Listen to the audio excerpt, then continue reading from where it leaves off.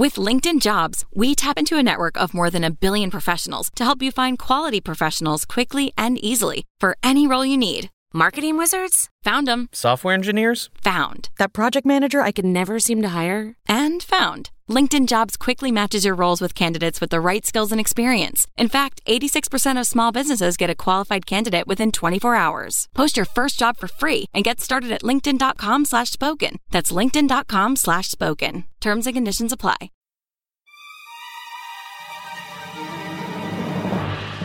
But damn it, if the bad guys hadn't followed her there. And like, they accidentally over music sting that moment. Like, she walks in and we pan to the bad guy and it's like, bam, bam, bam,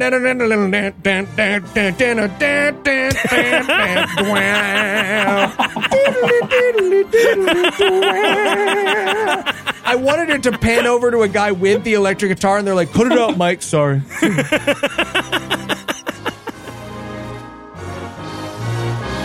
God-awful movies.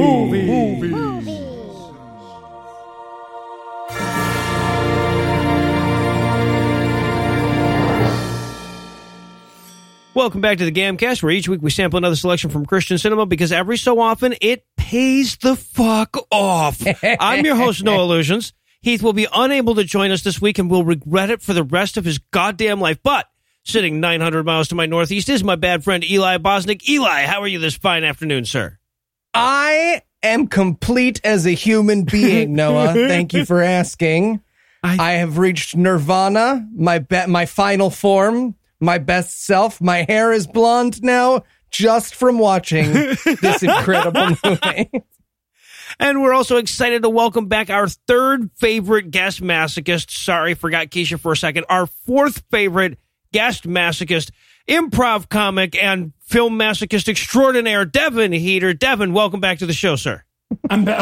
Who else is ahead of me? Like Keisha, I get Keisha. Yeah, Keisha's You're always a middle child, so it's just important for me to know. Right, no, I get it. Thomas Smith, our buddy from over at Serious Inquiries Only and Opening Arguments, he's our second favorite, very firmly, and our favorite is Michael Marshall, who is a British skeptic that has the awesome Liverpool accent. It's like hanging out with a Beatle. Okay, that makes sense to me. Yeah. All right. You know what? I'll take it. I'll take fourth. It's a good list. You're on a very good list. So, so tell us, Devin, what will we be breaking down today? Well, we watched Transformed, a movie about a lady preacher and her karate buddies who just ball kick and face slap their way to salvation. Yeah, they get that sweet, they hit that gallbladder 7 and you're done. Mm-hmm. You're done. That'll do it. There's no counter to the gallbladder 7. Well, as we'll learn, spoiler alert, a certain amount of toe raising turns out to be a real... But it's got to be sequential toe raising. Yes, this was so goddamn amazing. Toe raising. Yes, exactly. Preferred term. Alternating synchronized toe racing. Very important. That's going to make sense eventually, folks. We promise. That's foreshadowing. We did some foreshadowing there. So, Eli, how bad was this movie? Well, if you love correcting people's pronunciation of karate and you think a great pickup line is telling someone how many ways you could kill them using just your thumb, you will love this movie. It is literally Wrist Control the movie. Right? There is a wrist control demonstration in this Christian movie. Yep, where he actually says, and now I have control of my opponent's wrists. Yes, that's an actual line in the film. It's so goddamn amazing. They called this movie Transformed because you will be. You will be. IMDb's estimate of this movie's budget, by the way, $700,000. Not that buys possible. So much personal protective equipment. It's not possible they spent $700 on this movie. Oh, it's physically impossible. There was $699,989 worth of cocaine on that budget, I think. Yeah, I think that's what the Hammer charges to show up. Okay. Oh, that's true. We do see him renegotiate his contract in the middle of the film. So to be fair, literally everyone will renegotiate their contract on absolutely everything in this movie. Oh, all right. So is there anything you guys want to nominate this one for being the best at being the worst at? I mean, this is the best depiction of an angel pedophile ninja that I've ever seen. I've seen a lot, to be fair. Right. No, exactly. The Venn diagram of angels, pedophiles, and ninjas is just one big circle. I should point out that character, by the way, is the writer of the film. And as much as the toe-raising joke will eventually make sense later, the angel pedophile ninja will not. We will just stare in awe at those three words throughout this entire film, and we will never be able to give you any more context for those. I was going to go with best worst psychic film description. Okay, because like on IMDb and on the film's website and shit, it says this film will be a dramatic and controversial story about yada, yada, yada. Like, it's a bold prediction of what this film is, in my opinion, that misses by quite a lot. Yep. I'm going to go with best worst climactic battle. So, kind of already gave it away, angel pedophile ninja. But this movie basically ends with Indiana Jones pulling out the gun and shooting the guy with the scimitar. That's the climactic ending of this movie. Well, what I love about this movie's ending is that there were definitely 7 people in an argument about which one of them was the main character that never got resolved. Right? Oh, I literally I can't name any character whose name isn't a tool. Yeah. They compromised and just shot everyone like everyone was the protagonist, including the character who will have no backstory, lines, or purpose. Which one of those are you talking about? Literally, there's at least 3 of them I can come up with. All right. That's true. Well, I tell you what, we have kegs worth of kick-ass to tap. So we're going to pause for a quick break. But when we come back, we'll dive into all the high-flying karate action that is Transformed. Hey, everyone. Welcome to Terrible Meat Cook Anonymous. I'm Dave. Why don't we go around the room, introduce ourselves? Yeah, so I'm also Dave. That's fun. I used to make some pretty bad meat decisions. You know, microwave chicken wings. Hell, microwave steak. But I'm getting better. I'm still getting better. It's very nice, Dave. Hi, I'm Dave. I used to enjoy a well-done steak with extra ketchup. Oh, and how is your recovery coming? Well, thanks to the high-quality meat I get from ButcherBox, I make meat in a way that isn't horrific and disgusting. Wait. What's ButcherBox? Well, every month, ButcherBox ships a curated selection of high-quality meat right to my home. All the meat is free of antibiotics and added hormones, and each box has 9 to 11 pounds of meat, enough for 24 individual meals. Packed fresh and shipped frozen and vacuum sealed so it stays that way. I can customize my box or go with one of theirs. Either way, I get exactly what I want. Wow, that does sound good. It is, and they even have free shipping nationwide, except Alaska and Hawaii.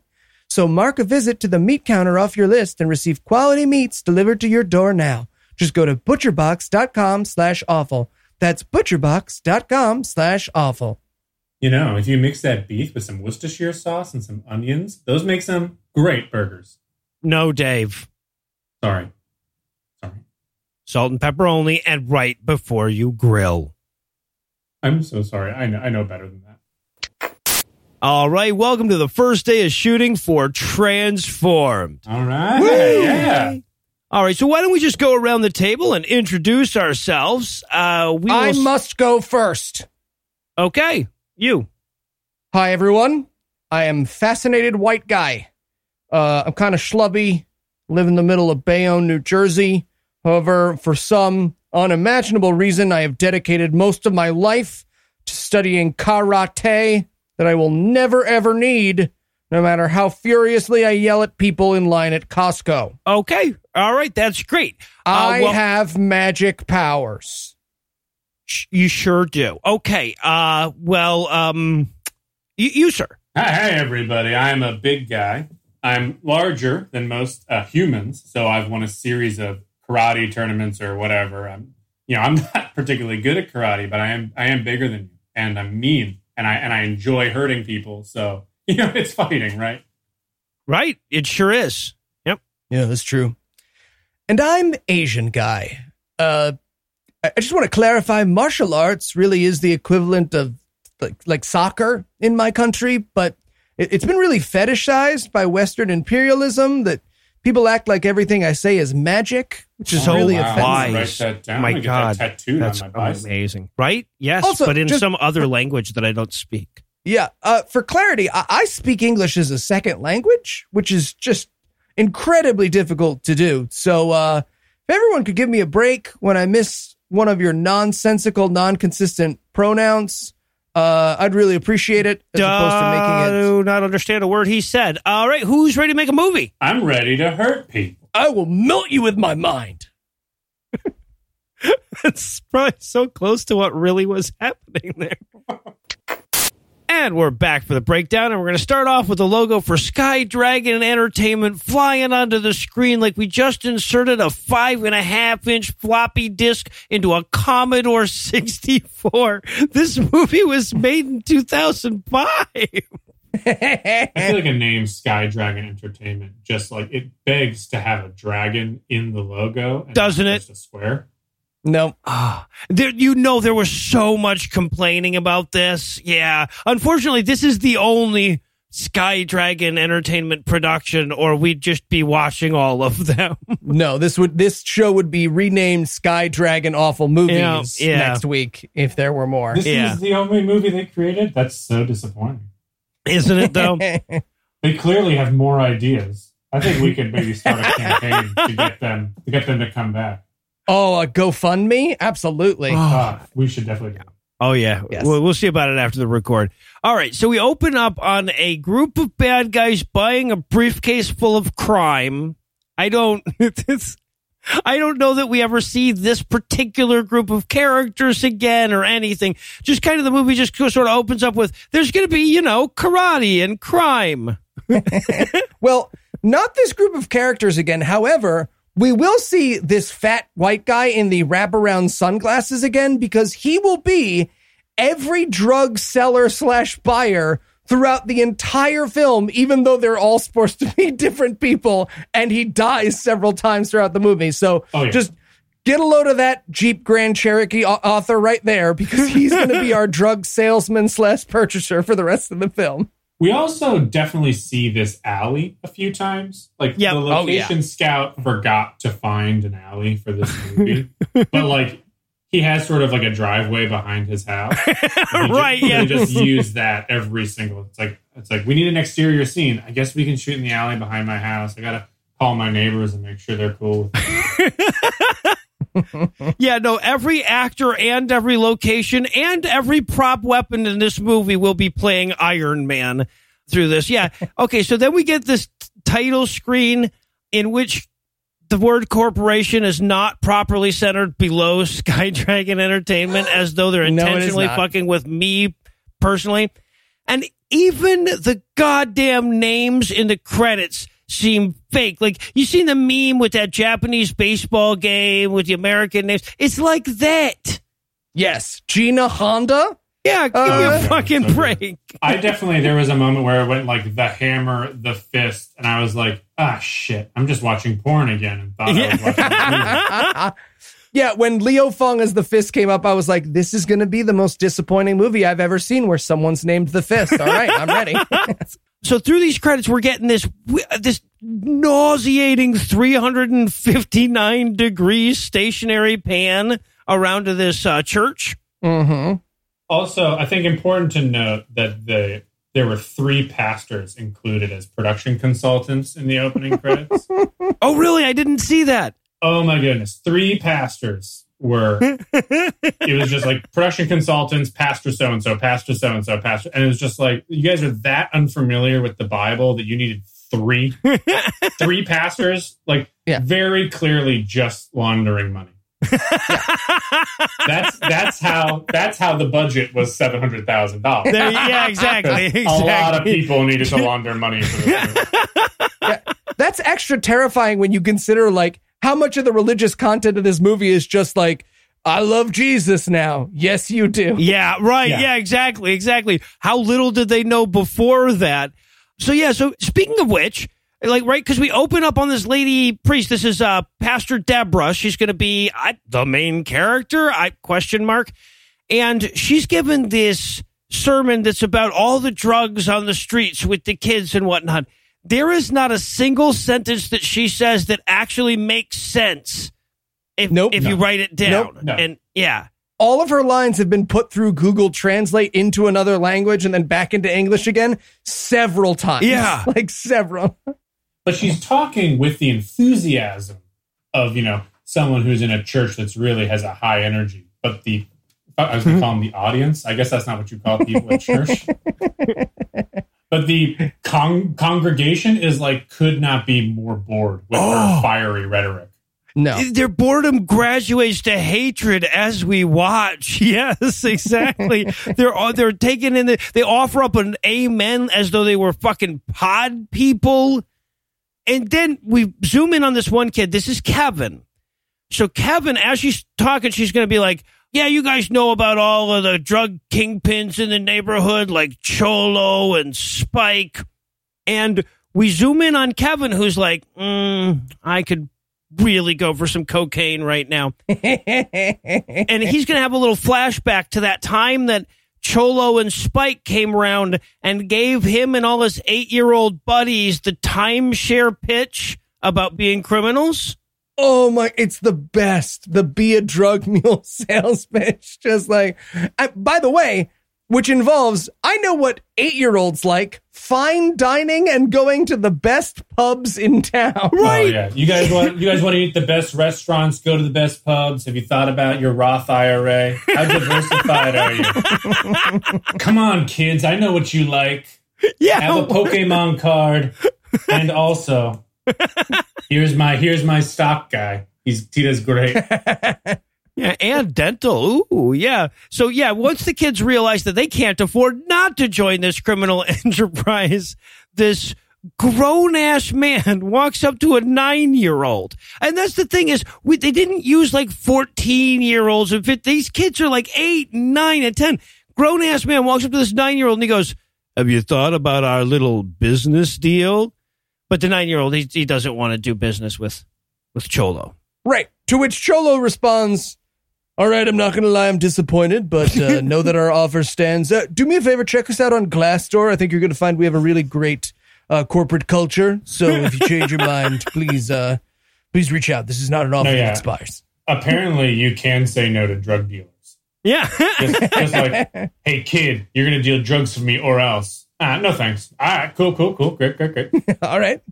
Sorry about that or else thing. It's just I'm snacky. When you're hangry? That's me.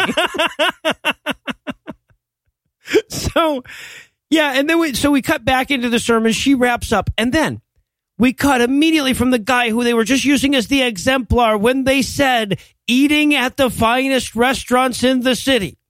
The man they were pointing at when they said that. We cut to him walking out of a goddamn Pizza Hut. Okay, I'm so confused by this product placement. Here's my only theory, because there will be several very, very prominent pieces of product placement in this movie. I think the people whom they transformed were like, yeah, man, you just put Pizza Hut in your movie and then you call them and they're like, you're welcome. And they send you the money. Yeah, right. It's like 100%. Kidnapping. That is how it works, though, right? I film myself every time I go to Pizza Hut. I assume that the checks are just in the mail. Yeah. Yeah, no, I believe that's exactly what happened, honestly. So then, so he brings pizza back to his kid. Cholo does, the big main drug dealer guy. And he's like, the kid's like, hey, Dad, you're a pretty good dad. And he's like, I sure am. How about we just reinforce that with a montage? This drove me insane. This fucking montage. I called my friends in the Bay Area and I was like, is there a Disney theme park near you guys? And they were like, no. And I was like, okay, because I'm watching this movie, definitely at a Disney theme park, and then definitely a shot of the Golden Gate Bridge. You think I'm not going to fucking notice that? They did San Francisco and LA on Saturday. What a stupid fucking But montage. Jesus, I'm not. They assume that I'm high watching this movie, and they were right. But But still, yeah. So, no, like, first of all, like, Disney World isn't enough. That's just part of your montage. You can take the kid to Disney World. I think that's a decent Saturday. You've done your job. Also, here's some other weird fucking product placement. There is a 5 goddamn minute film of the Disney parade shot at night with no lighting, right? Yeah. they went onto California's Board of Tourism website and just took everything and mashed it together. Oh, there you go. Okay. Worse, I think he just took his vacation videos, right? I think they were like, oh, and then there's a montage, but we can't shoot it. Hey, you've got a son, right? Do you guys ever like hang out? Can we get some of those videos? And that's that whole scene. Well, we have the wrap up on it right after the montage is over. The kid's sitting there with his dad saying, "Boy, Dad, you sure are a great dad. I hope you don't turn out to be a arch criminal, because that'd be super disappointing." Okay, son, fall asleep now. To which the child's like, okay. And then the next morning, the kid wakes up. He misses dead mom a little bit. It is a Christian movie. We've already had a pastor and a dead mom. And then babysitter chick shows up, right? Is she a babysitter or is she just mom for money? Oh, Interesting question. There will be a lot of questions about who the fuck she is and why the fuck she shows back up in the movie. So get ready for more of those. But she gets him ready for school. I want to point this out. I know this is a minor thing, but time runs backwards in this universe. We open on a Sunday sermon. Then we cut to the kid saying, hey, next morning is Saturday. What are we going to do on Saturday? The following morning, the kid has to go to school after Saturday. That's a Friday. Time runs backwards in the universe. It's like Wow. Memento. You got to piece it together. Right? So anyway, then we've got this. We also have to cut back to Kevin, the kid that was flashing back in the church sermon. He's getting ready for school, too, and he's giving his mom a bunch of lip because he's on the drugs now, right? And mom is wearing her Pinot design hoodie, which this actress very clearly insisted on wearing. Yes. She's constantly cheating this brand to camera. Yes. It's fucking fantastic. So I went on a deep dive to find out more about Pinot design. And unfortunately, they're not very funny. They're just a florist in the Bay Area. Like, very clearly, she owns it. Yeah, or right. is related to somebody who owns it and thought this product placement would be huge for the brand. All right, so we're about to cut over to the school, but first, we have to meet bizarre, ominous, slow-motion trench coat silhouette man. All right. Oh, So good. So good. The dramatic music, the silhouette. Who is he? Is he a pedophile? Is it Dick Tracy? At this point, I assume this has got to be a bad guy. Like, there's no way this is not a bad guy. Is he an angel? Is he a pedophile? Is he a ninja? that was the original call for Superman. Not a lot of people Yeah, know right? that. It's in the first comic when they changed it. So yeah, so he'll come back in only the best ways throughout the entire fucking movie. But then we cut to Kevin's mom. She's worried about him, so she sneaks to the school to look around the playground, see if she can see what he's up to. He's nowhere to be found. You know why? He's freebasing cocaine in the back of somebody's car. He's like snorting crack out of a Capri Sun. It's really impressive. I've never seen anyone freebase with a straw up their nose. I guess you could do that. Seems kind of inefficient, but yeah, okay. That's what he's doing, though. But yeah, we're establishing the very important fact that Kevin, at 9 years old, is all about the crack rock. All about the crack rock. All right, so then we cut to this. Oh, God, I love this scene. We cut to this police meeting where the police chief is announcing that firearms have been banned from this city, including for cops. This will never come back. No. Right? We will never reference this again, but it does give us an opportunity to introduce the star of this film, ? George Dillman. Oh, see, I was going to say the guy who we temporarily land the camera on who has the thickest and longest neck I've ever seen. They do like a Passover of these so-called extras in this room, and everyone is like, you just smashed the keyboard randomizer on a Dark Souls game. It's fucking terrifying. All right, but we have to talk for a minute about George Dillman. Now, in the movie, he plays Dillman George. That's literally the character's name. Boy, was that just an unnecessary flip, huh? Right? And he's here to explain to all of these police officers how they can get rich by using pressure points, and then there will be pressure points below their pressure points, and soon the pressure... Anyway, so he's going to give I shit you not, 5-minute long demonstration montage in the middle of this film about wrist control. Oh, but even better, it's magic wrist control, right? Yes. Because what this guy does is he delivers a series of chi pinches, and the people go, ow, ow, ow. And he goes, see, totally incapacitated. Totally incapacitated. Yeah, I like this. If you grab someone's ear and rip it off, it's magic. Yes, he demonstrates the my grandma's mad at me and wants me to walk into the other room technique.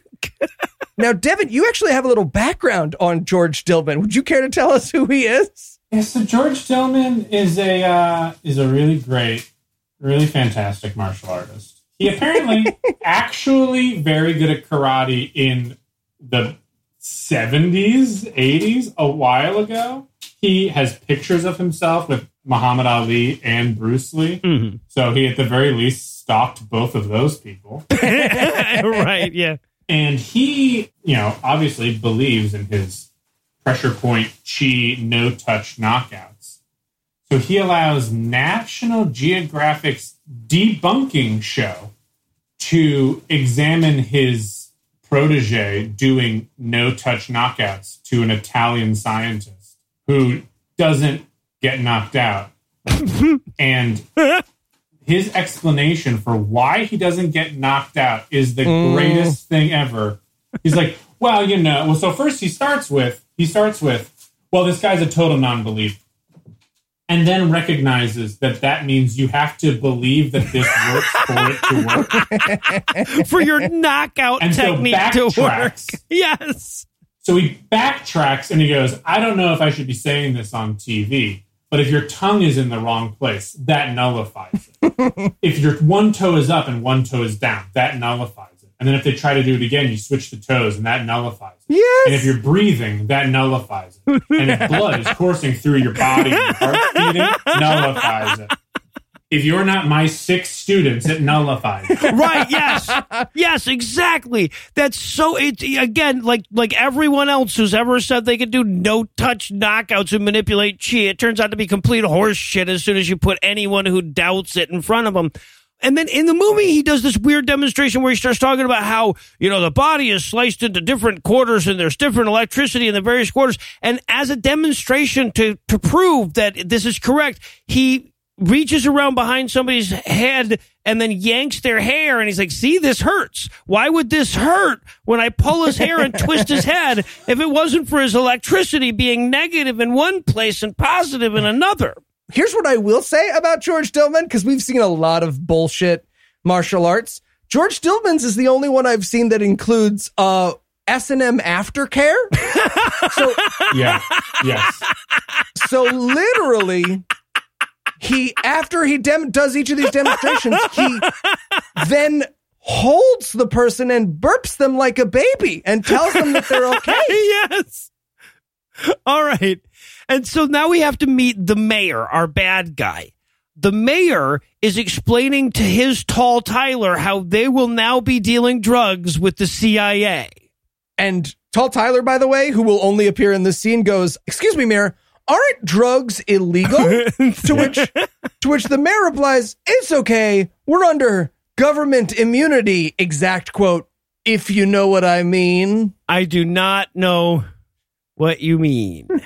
Which, is a little bit they really don't have to worry about being prosecuted if the CIA came to them and said, "Hey, we want to sell drugs in your town." Yeah, no, I think they're pretty much good on that. You are pretty hey, why are you dealing drugs? Oh, because the CIA showed up and told us we had to. All right. Well, yeah, we'll talk to them. That's a pretty good excuse. All right, so now we cut to Dillman having dinner with this woman who's going to show up 2 or 3 other times in the movie. And who's maybe the same actress as the babysitter from earlier. I could never decide whether they're the same person. Ooh, that is a strong possibility. Interesting mystery. Now, they have a conversation here. I can't tell you much about what was said because the background music and chatter of the other diners does not give a goddamn that we're trying to listen to this conversation. You mean someone's nephew's fucking amazing ska band that drowns out the entire... As far as the chief of police knows... There was no volume configuration on TVs and laptops that made this in any way audible. It was pretty impressive. Nope, it was pretty awful, yeah. But I did pick out that he works for a mysterious government agency which will remain unnamed throughout the film. His boss and hers is Mr. X. That never comes back, which is the best. Right? Yes. I just want to touch on one other thing in this scene. So they're supposed to be having dinner. George Dillman is going to town on this food while he says his lines. So if you could hear it, which you can't, you would probably hear, so anyways, Mr. X, which means at some point someone had to be like, hey, George, it's just like a dinner scene. You don't have to, if you put a steak in front of me, I'm going to eat it. Joe, we're probably going to do multiple takes, so you probably don't want to eat multiple steaks. Much. Got it. Great. Oh, I can't wait. And then, of course, at the end of this scene, we have another shot of slow motion pedophile angel ninja trenchcoat silhouette guy. He's less of a silhouette, though. We do get a chance to see that he's an Asian gentleman in this scene. Mm-hmm. And then we witness a drug deal. Same white guy with the wraparound sunglasses. Yep, he's there. So apparently what we're supposed to be seeing here is that this is on Cholo's turf, and Cholo's guys are very protective of drug dealing on their turf, right? So they deal some drugs, which is they run up to a car that drives by and go, here you go, man, here you go. And then the car drives by. Never once in this movie, by the way, do they use kids to deal drugs. Nope. Which is the premise of this movie is that it's bad to use kids to deal drugs. Always adults. Only adults buying, only adults selling. It's just, they just test the drugs on the kids. Yeah, I guess the kids are just consumers. Would you say you relate most to Cokie the Clown or Cokie the Cucklefish? All right, good to know. So one of the guys comes up and he's like, hey, man, you can't sell drugs on our turf. And the other guy goes, like, this is my front yard, man. Come on, you can't be like, and so he shoots him. Shoots is in quotes here. Shoots. I've never seen someone fail to pull a gun out and shoot and keep it in the movie. It's phenomenal. It's like they couldn't afford slow-mo, so he's doing it himself, right? He's just like, I wanted the other guy to move regular motion and just be like, what are you doing? Oh, you have a gun. I get it. Yeah, no, I wrote in my notes here, okay, well, this is where the review has to end because obviously we are all just going to watch that 5-second death sequence over and over again and continue to do so until we die because nothing will ever be that good again. Wow. That was pretty goddamn amazing. So sometime later, we get Cholo. He's chatting with his henchies, including the guy that just shot this kid. He's very upset about the kid shooting. Right? He's a drug dealer with a heart of gold. Yeah, a heart of gold to the point that he won't say bullshit in the movie. He goes, you're killing kids. We're about to do this big deal, and you're going to stir up the media with all this bull crap. I'm like, wow, man, it's not all that Christian, but it's filled out the fucking bingo card already. Do one of you guys murder a kid? Be honest. I'm going to turn around. Whoever puts the dead kid on my desk, not in trouble. Not to mention that we're like 2 weeks into this movie or 20 minutes into this movie or however long this movie is. And I have no idea who the hero or the villain are. And I think it's both this guy. Yeah, right. No, you could be correct there, right? So, okay, so then we have to have a quick scene where we're going to flesh out the Pastor Deborah character. She's going to make a late play at being the main character here. Okay. this is the concerned scene where the characters will end every sentence by accident with concerned. It's just literally the entire time. We are concerned. There are crimes and drugs. I am concerned. Are you concerned? Because I'm concerned. Yes, we are concerned. And I love that Pastor Deborah and mother of murdered child come to the mayor's office. And the mayor goes, so how can I help you? Yeah, what do you guys want? It's like this is the murdered woman. The murdered child mom. Like, what do you think? My taxes are too high, Mr. Mayor. Exactly. I got these parking tickets. There's been this pothole outside my house. Do I still get the child care tax credit at the end of the year? Because I had a kid in November. Sorry, I just got turned around. Where do I go to pay this parking ticket? Yeah, right. Why don't you have online water bill pay? This is fucking ridiculous. So, okay, preacher lady drives away because the mayor seems curiously unconcerned about all of the drug dealing in his town. So she's driving away. She's talking to an Asian gentleman that we have not met in the movie yet, who will disappear at a certain point. And she says, I'm starting to think that there's a conspiracy in this town. I don't think Cholo is really the main bad guy at all. And the guy nods along and he's like, are you thinking what I'm thinking? And she's like, are you thinking that we should be vigilante pastors because like superheroes like Batman? Because that's what I was thinking. Vigilante pastors. Yeah, absolutely. All right, good. Nothing better than a vigilante pastor. I mean, is there a better thing? No. I'll wait. Not in cinema. All right, so now we cut back to Kevin. He's getting home to his mom and giving his mom a bunch of shit because he's on all the drugs, right? This is where she asks, Kevin, what's the matter? Did you have a quarrel at school today? Was it the haberdasher's son? Was there a rapscallion involved? Tell me. A quarrel?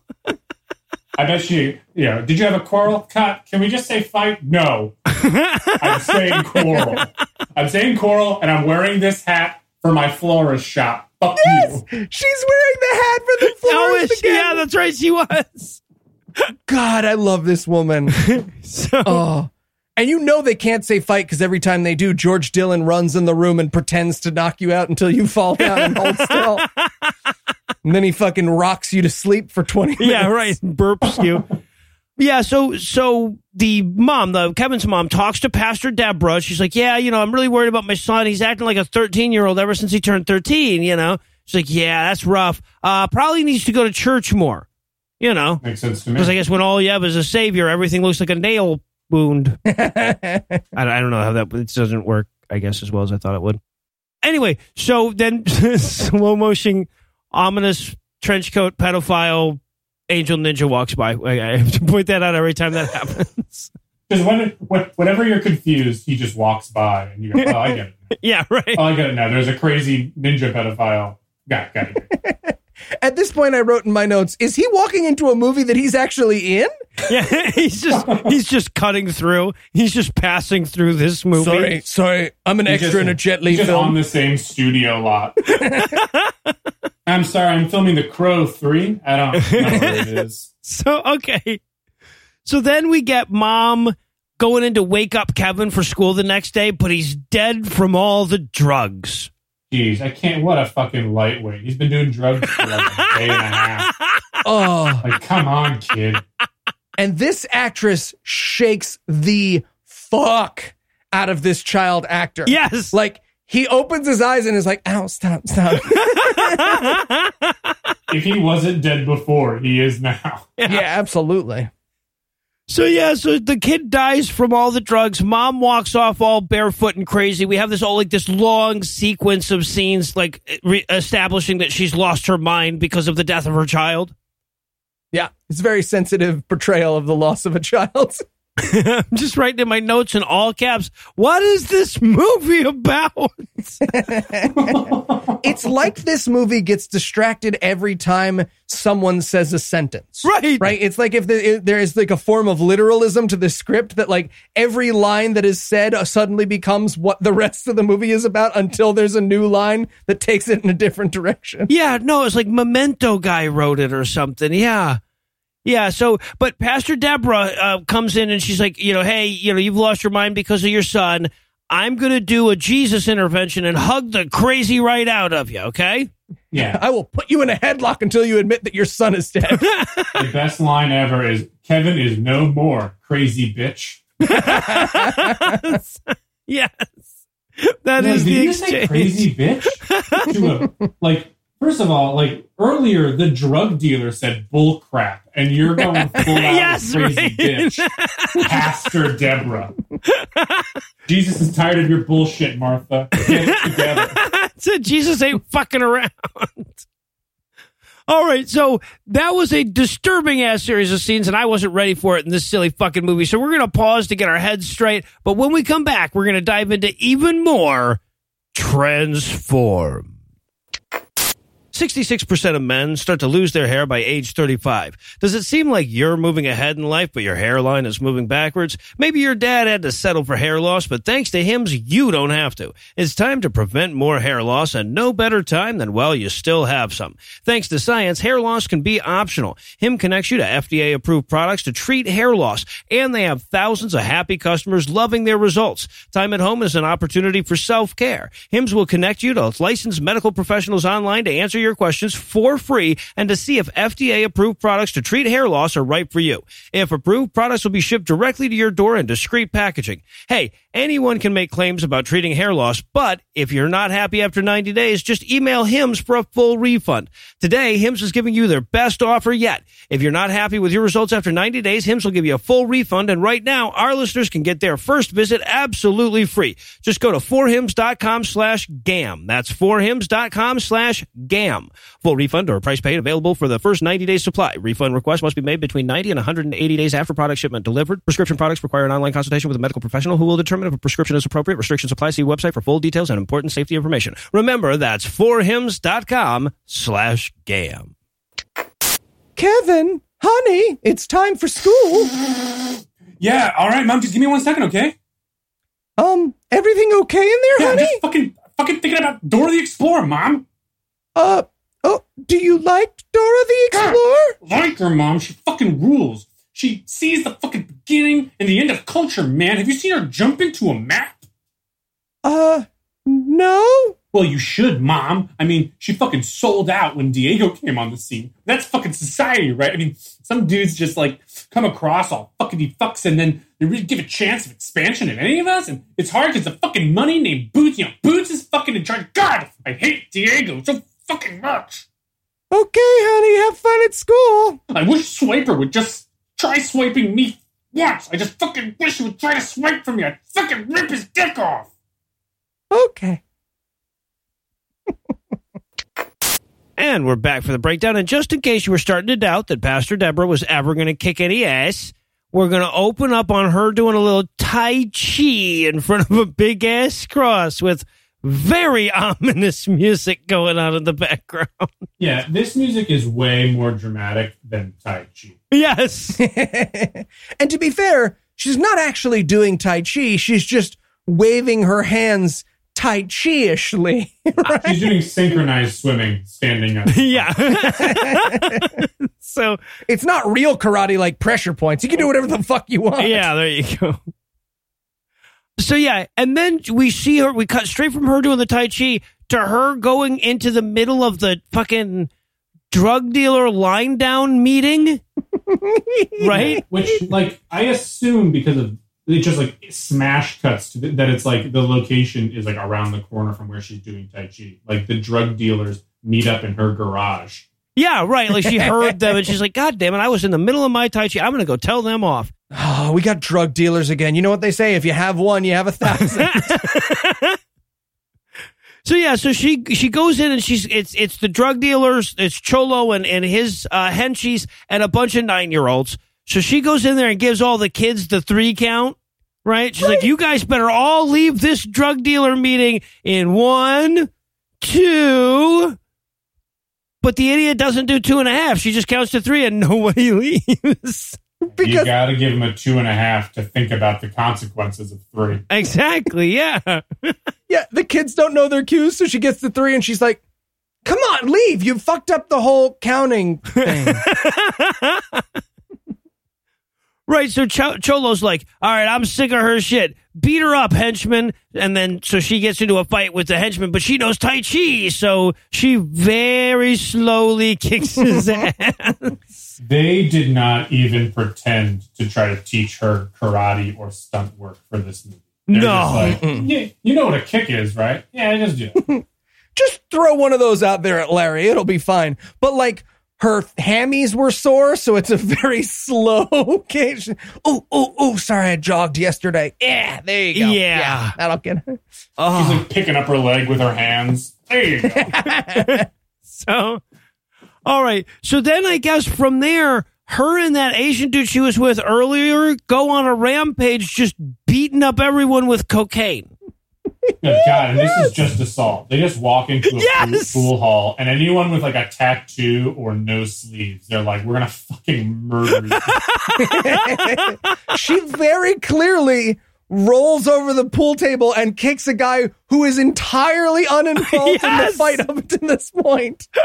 Yes, exactly. They just walk in and start beating the fuck out of people. I love at one point there's these two girls that she fights, right? So they have to have a girl on girl fight or something. They both get knocked out, but because those extras were damned if they were going to lay on the ground in those tops, both of them get knocked out into chairs. Yeah. Oh God, so fucking great. The floor is dirty. Do we have time? Do we have time to sweep and mop? We don't. We don't have time to sweep and mop. So you guys get knocked out into chairs. Why does everyone pass out either on the pool table or in a chair? Yes. Oh, shit. I love that scene so goddamn much. Not my favorite scene in the movie, though. We'll get to that one yet. So then we have to cut to the little scene where Cholo's changing his shirt and his henchman comes in and says, you know, doesn't matter what shirt you're wearing, you're a filthy fucking drug dealer. You do know that, right? And he's like, man, this shirt was dirty. I had pit stains and shit. I was just changing my shirt. It's like, all right, just so you know, you didn't change into a different person when you changed that shirt. You're just still the evil fucker you were when you had the other shirt on. He's like, yeah, no, I know. He's also 3 feet shorter than the actor who plays Cholo, which was so distracting for this scene. Because he's like obviously doing this like face-to-face thing, except he's face-to-facing with his belly button. He's like, hey, man, I just want you to know this street's my favorite part. Well, okay, so this actor that plays Cholo, this is Ken Moreno, and he's a fucking huge dude. He's like poor man's Danny Trejo. You've seen him in a bunch of different movies. He was in like The Fugitive, I think. He was in... I don't know. I looked at his IMDb page. There was a couple of movies that were like, oh, okay, yeah, he was gigantic Hispanic guy in that movie. That's right. So, yeah, he's a goddamn giant. But when this other character is supposed to be, like, intimidating him, it's hard to ignore that fact. Hey, lift me up for a second. Yeah, lift me up on that stool right next to you. Better not ever cross me. I gotta say, like, it's been so long since I've had, like, a solid understanding of any of the locations in this movie. Like, do these drug dealers all live together? Yeah, like, right? Cholo's in what I assume is his bedroom, putting a shirt on, and Mini-Me walks in and is like, hey, Cholo. And it's like, did you, like, just break into my house? Like, what the fuck, man? Like, do they live in a college dorm? Like, what is happening? I don't know. That's not where he lives, though, because he keeps his son at this other house, right? So, yeah, and then we have to cut to a different group of people dealing drugs. Now, when I say different group of people, I don't mean different actors. Nope. Still white guy, wraparound sunglasses. I wanted so badly when the guy gets out of the car to just be like, didn't you get shot in the last scene? I swore you got... I don't mean the guy who says all white people look the same. That was a guy in a brown shirt. I'm a guy in a white shirt. This is a totally different guy now. But yeah, so he's dealing drugs, again, just by walking up to a car. Somebody goes, can I have 1 drugs, please? And him going, yep, here's 1 drugs. Do I need to give you money? Nope. Well, first of all, it's you got my special package. Oh, that's right. Talking about a penis? For the first time ever? Hey, you got my special package? Oh, you mean the actual package of drugs you ordered? Yes, I did. We don't have to speak in innuendo. You're here to buy drugs. If any of us are cops, this is going badly. So then one of Cholo's guys shows up and confronts these two, and they're like, hey, man, you can't sell drugs here either. So they beat him up. They beat up Cholo's guy, and they drive off. It's unclear whether they beat him up for stopping them from dealing drugs or for having the tightest belt I've ever seen. I just wanted one of these scenes not to end in violence, for them to be like, all right, well, where can we deal drugs? And then it flash cuts to them pointing on a map, and he's like, all right, you see this 14th and 5th? There's a lot of good foot traffic there. That's all yours, right? I'm not trying to keep you out of business. It's about saturating the market. You understand? No, we understand. So, you guys want to go to Qdoba? But no, instead, they beat this guy up. 1 second later, Cholo shows up. So it's time for us to have our car chase in a $14 budget film.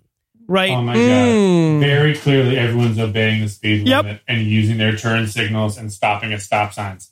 But the music is dramatic and everyone's looking over their shoulder a lot, so it's a chase scene. Well, they've added screechy sound effects. At one point, they speed up the footage a la Charlie goddamn Chaplin. They sure do. But they don't not do that because there's a pedestrian who also starts walking as quickly in the background of that scene. Right. So there's just a lady power walking alongside the car all of a sudden. Well, and then at a certain point, they realize apparently, oh yeah, we're not. All the cool stuff in a car chase involves, breaking the law or fucking up the car. So they have him get out of the car and start a foot race. But the two gentlemen that he's chasing are way heavy fuckers, and Cholo is in really good shape. So them trying to film it, it's like, when you're chasing a 3-year-old, but you can't catch him, or that fucks up the game. Cholo's like walking by him going, oh, I'm going to catch you any minute. Oh, you better not get away. They're in different shirts by the time he does get to them because they soaked through his sweat. Right. Oh, I love it so much. Eventually they're like, wait, where did he go? Apparently Cholo got around behind him and he's like, oh, it'd be awesome if I swing around in front of him and I hide in this bush until they think I'm gone. And when they think I'm gone, I'm going to jump out and whip their asses. It'll be fucking awesome. So that's what he does. Good to know that he has a sense of the dramatic. Meanwhile, Fred goddamn Williamson is in this movie as well. Now, I don't expect anybody to recognize the name Fred Williamson unless they're really into blaxploitation movies. He did a lot of, he was in every goddamn thing back in the 70s and early 80s, everything that was, low budget and shit. You might recognize him from Dusk Till Dawn. He was the big black dude that kicked ass in the last act of Dusk Till Dawn. When you see him, you'll be like, oh, yeah, he fought somebody in something I saw or whatever. I've thought about that mustache while having sex before. Exactly. Right, exactly, yeah.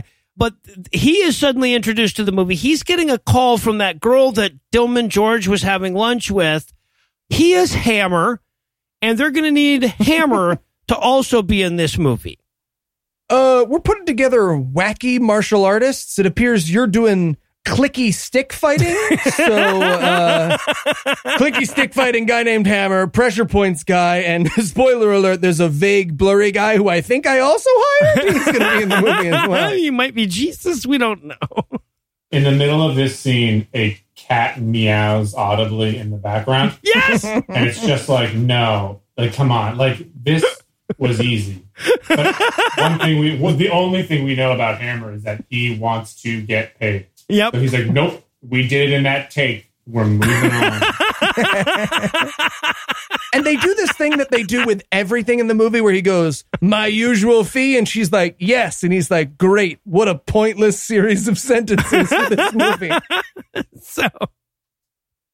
And then we get the scene that this movie and my life are all about. Oh. This is the scene where George Dillman begins by dropping into a split because Van Damme has nothing on this guy. Nothing. Credit where credit is due. I did not expect George Dillman to be able to do a split. I didn't expect George Dillman to be able to climb an unbroken set of stairs. So when he dropped into a split, I needed time to recover. There is a not insignificant chance that those are not his legs. I'm just throwing that out there. Right. Maybe he can do a split. Maybe they blew their budget on this bit of movie magic. So he's just out there, doing the splits, stretching it out, like you do. And this guy walks up and he's like, oh, it's the pressure point guy. I don't believe in pressure points. Oh, yeah? What if I hit you in the gallbladder? Foot punch! Yes. He apparently hit the gallbladder spot on his foot, right? So he hits this guy in the foot, and his gallbladder hurts. Yeah, well. I wanted so badly for the guy to be like, "Ooh, my ability to regulate insulin." A lot of people think that's just the pancreas, but the gallbladder is actually really important for that function as well. So, but then another guy shows up, and he goes, "Hey, what did you do to my buddy?" And George Tillman knocks this guy out using theremin noises and finger waving. Yeah, he hypnotizes him like you do to a cobra in a basket. You sort of like move around a little bit, and it's like, where am I supposed to be looking? I'm tired. Fun fact, if you go on a deep George Tillman dive, as I did, all of these extras are his students. Yes! They're in all of his videos. Yes! Amazing. So I think that this is fake in that everything George Tillman does is fake. But I think that he thinks, and his students think, that he actually hit them in gallbladder and they went unconscious.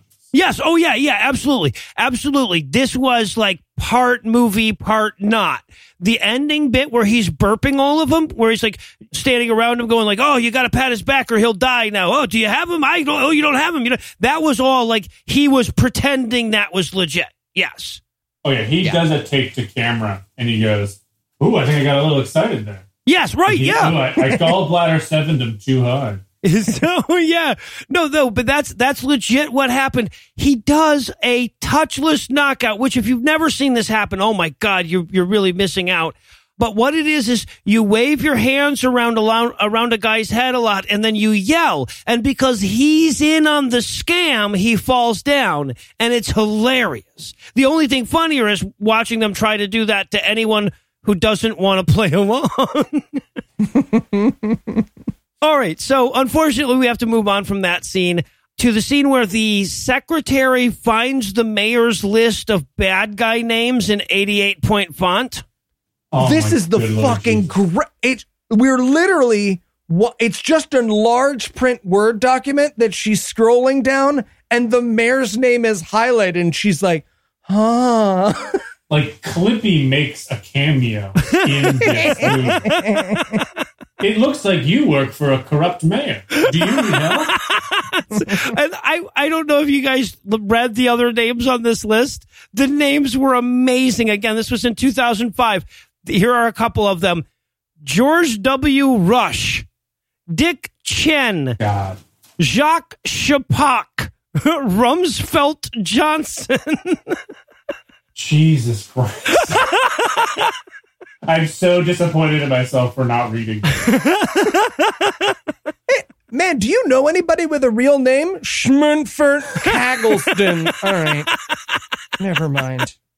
And what I love so much about this is it's just a list of goddamn names, right? There's nothing else. There's no secret plans or whatever. She's just like, wow, this is a list of all the bad guys. Holy shit, my boss is there. Yeah, also helpful for the audience that we've never heard the mayor's name before. Right?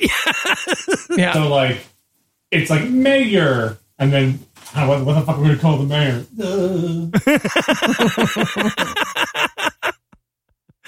But the mayor, like, walks in and she, like, shuts the file down like he caught her watching porn or something. So, but he knows something's up, right? He doesn't know what she's found, but he knows she's found something. Man, he should stop storing his private documents on her computer.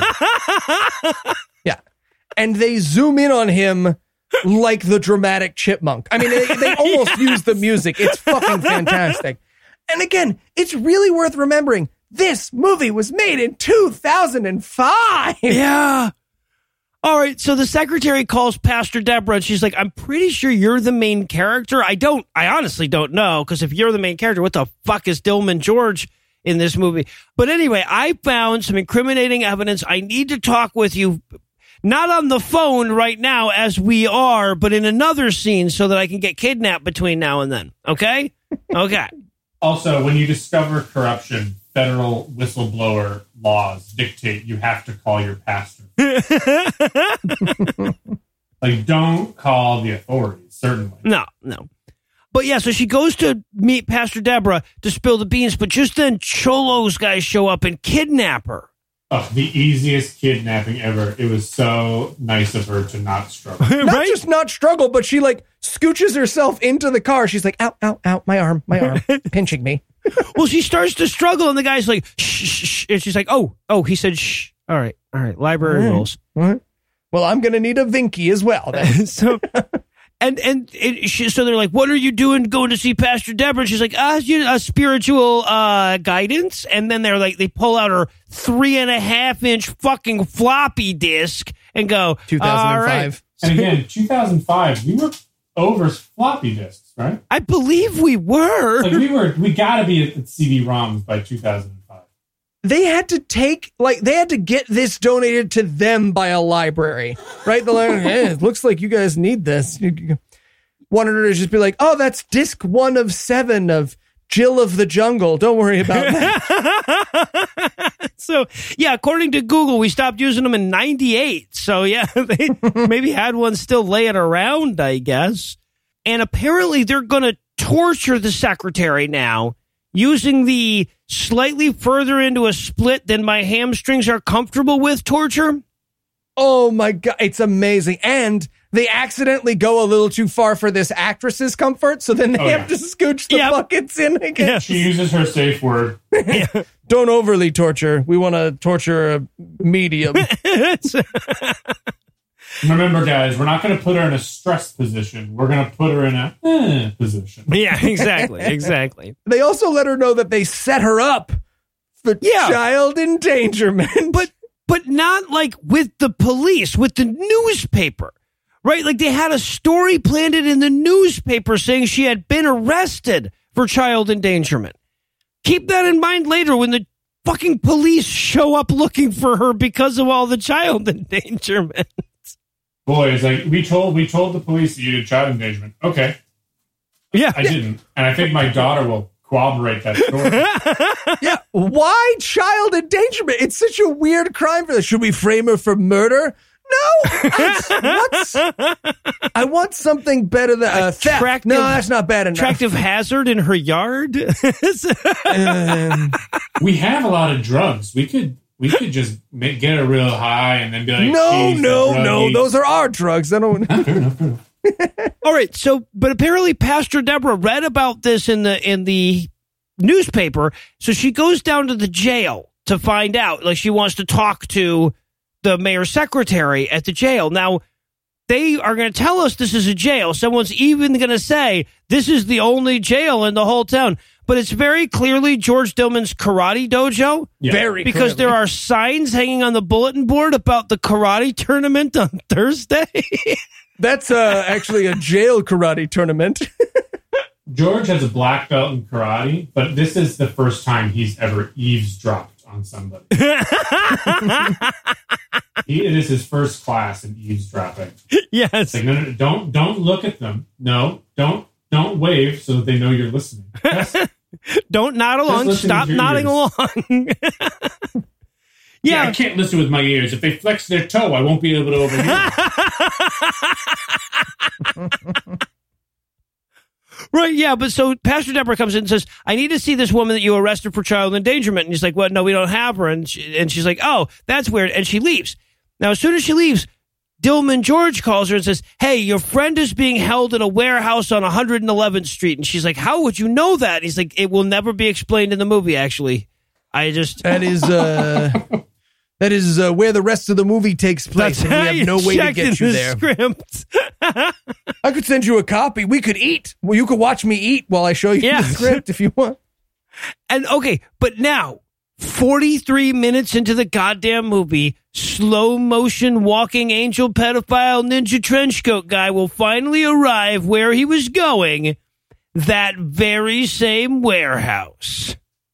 Which really doesn't make sense, seeing as he's been heading there the entire movie. That means he knew that she was going to find the mayor's file and then he was going to get kidnapped and that when they kidnapped her, they were going to bring her to the thing. I mean, if any of that hadn't worked out, this scene would just be him showing up and being like, am I early? Oh, fuck. Shit. Give me 1 second. I think he found out that this mom was into child endangerment and decided to team up with her.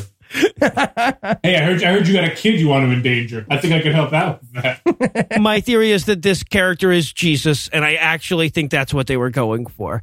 So yes, of course he would know all of that.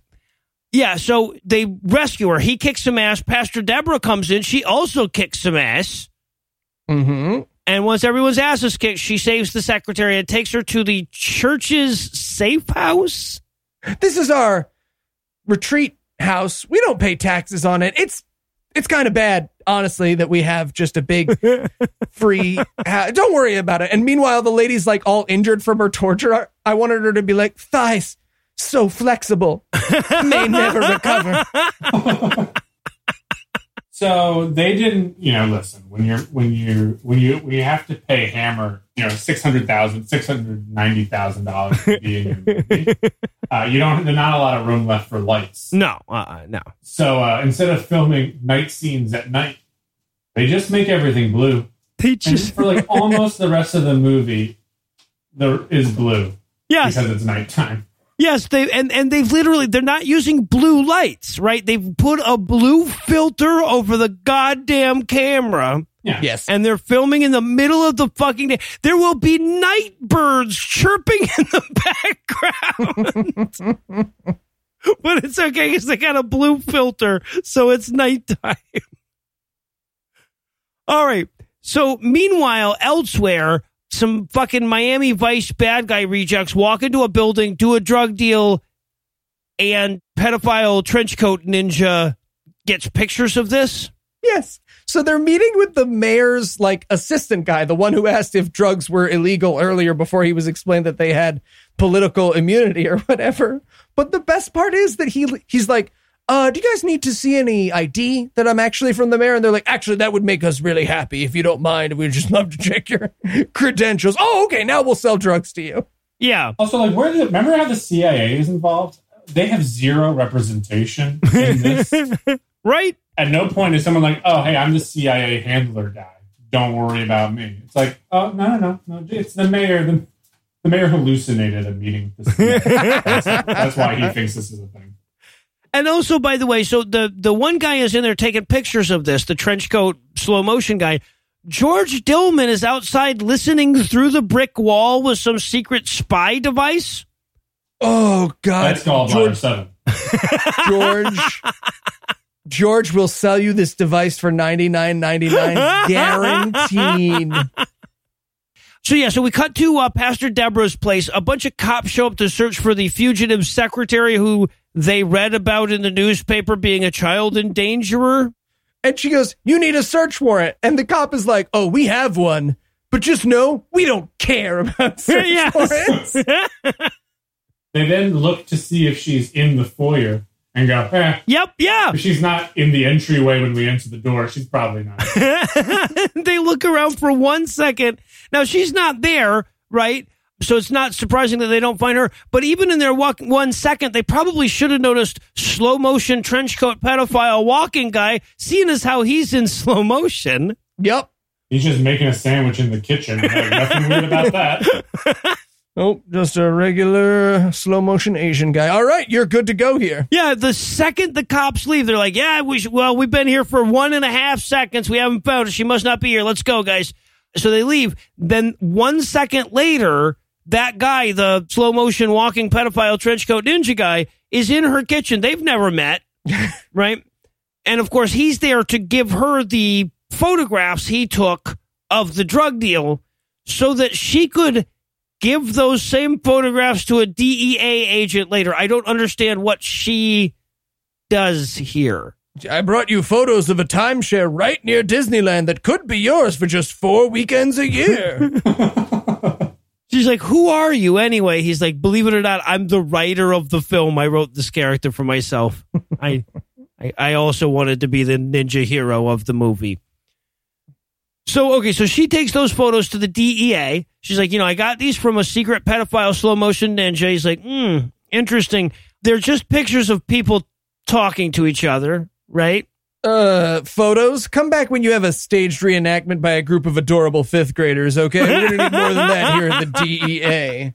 You call this evidence? If it's not a tableau vivant, we don't accept it as evidence. Yeah, he even tells her, he's like, hey, all you have here is hearsay. You could get sued for hearsay. I'm like, no. I'll tell you what. if you have the actual shipment of drugs in your hands, then we'll look into it. I mean, we'll arrest you because you'll have a shipment of drugs with you, but then we'll look into that. All right. So Pastor Deborah goes back to the safe house again at night because we can tell because of the blue filter.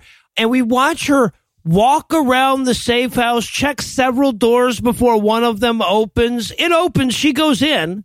Yep. But damn it, if the bad guys hadn't followed her there. And like they accidentally over music sting that moment. Like she walks in and we pan to the bad guy and it's like, bam, bam, bam,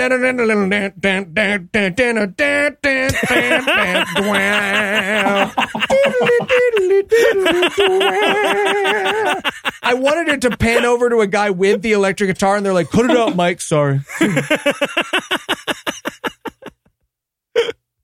So meanwhile, inside, Pastor Deborah is leading them in prayer. She's saying grace before they eat. And then she's like, this is her prayer, basically. Dear Jesus, please send backup in the form of a slow motion trench coat karate ninja. But unfortunately for them, bad ninjas show up to attack them. Yes. The appearance of ninjas made me so happy. Yes, just rocking the full-blown ninja outfit. Oh, and this is obviously because they only had 3 stunt. As we learned from their drug people, they only have 2 actors, and one of them is a stunt person. So they just dressed people up occasionally like ninjas. But it's a real drag when your church has ninjas. You got to get ninja traps, and then your wife wants you to get the Have-a-Heart ninja traps, and you're like, where am I going to release a ninja? Where am I going to Japan? Because that's where they're from. Yeah, ninjas attack them. And, of course, slow motion pedophile trenchcoat ninja shows up. He is, by the way, the Fist. That's the character's name. The Fist shows up. Amazing. Is he not the Spider? Isn't there a person called the Spider in this movie? It doesn't matter. I think there is a Spider, too. But, yeah, no, he's the Fist. So the two of them are kicking ninjas' asses together. At one point, they literally stop. She says, "Are you ready?" And he says, "Yes," before they throw the last ninja on the table. Are you ready? Because I don't want to hurt you. Okay, all right, good. Okay, he's ready to go. Hey, are you Jesus? Yep, let's go. Yes. Yes, she's like, "But who are you?" And then he wanders off all fucking Lone Ranger / Batman / Jesus style. And now Fred Williamson is in town. And that's that whole scene. That's it. The best thing about the Hammer is he will constantly announce his arrival, but not do anything. He's like, "Hello, I'm here within the city limits." Well, yeah, and then like we cut immediately from that to the mayor learning that Hammer's in town, and he's like, "Damn it, he's a legitimate actor. I'm pretty sure he's the main character of this thing. I don't know for sure." And then, okay, I have to fucking point this part out because I love it so goddamn much. The chick that works for Mr. X calls George Dillman. I'm sorry, Dillman George, and she says, "Hey, the Hammer is in town, who also works for us, but don't be seen with him yet because, reasons."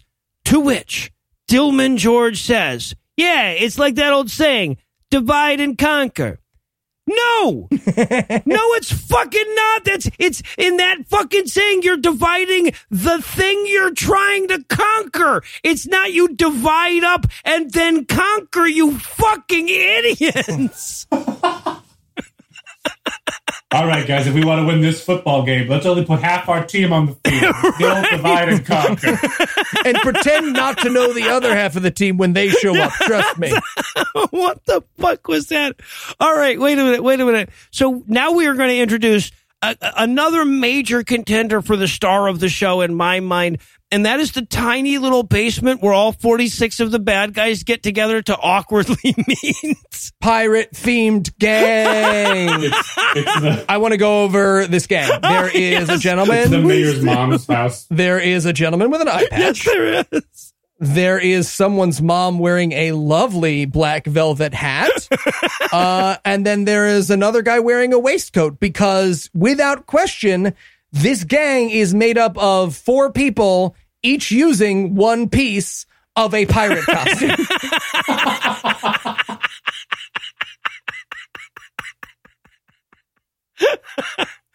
There's a fifth guy over there with a wooden leg. There's no question that the fourth guy refused to use the wooden leg because he's just wearing a t-shirt and his arms are crossed because they yelled at him for not using the wooden leg. The costume designer went to Halloween Adventure. They just sold out of everything but a pirate costume. It's like, look, when you give me an $11 budget for costuming this gang, this is what you get.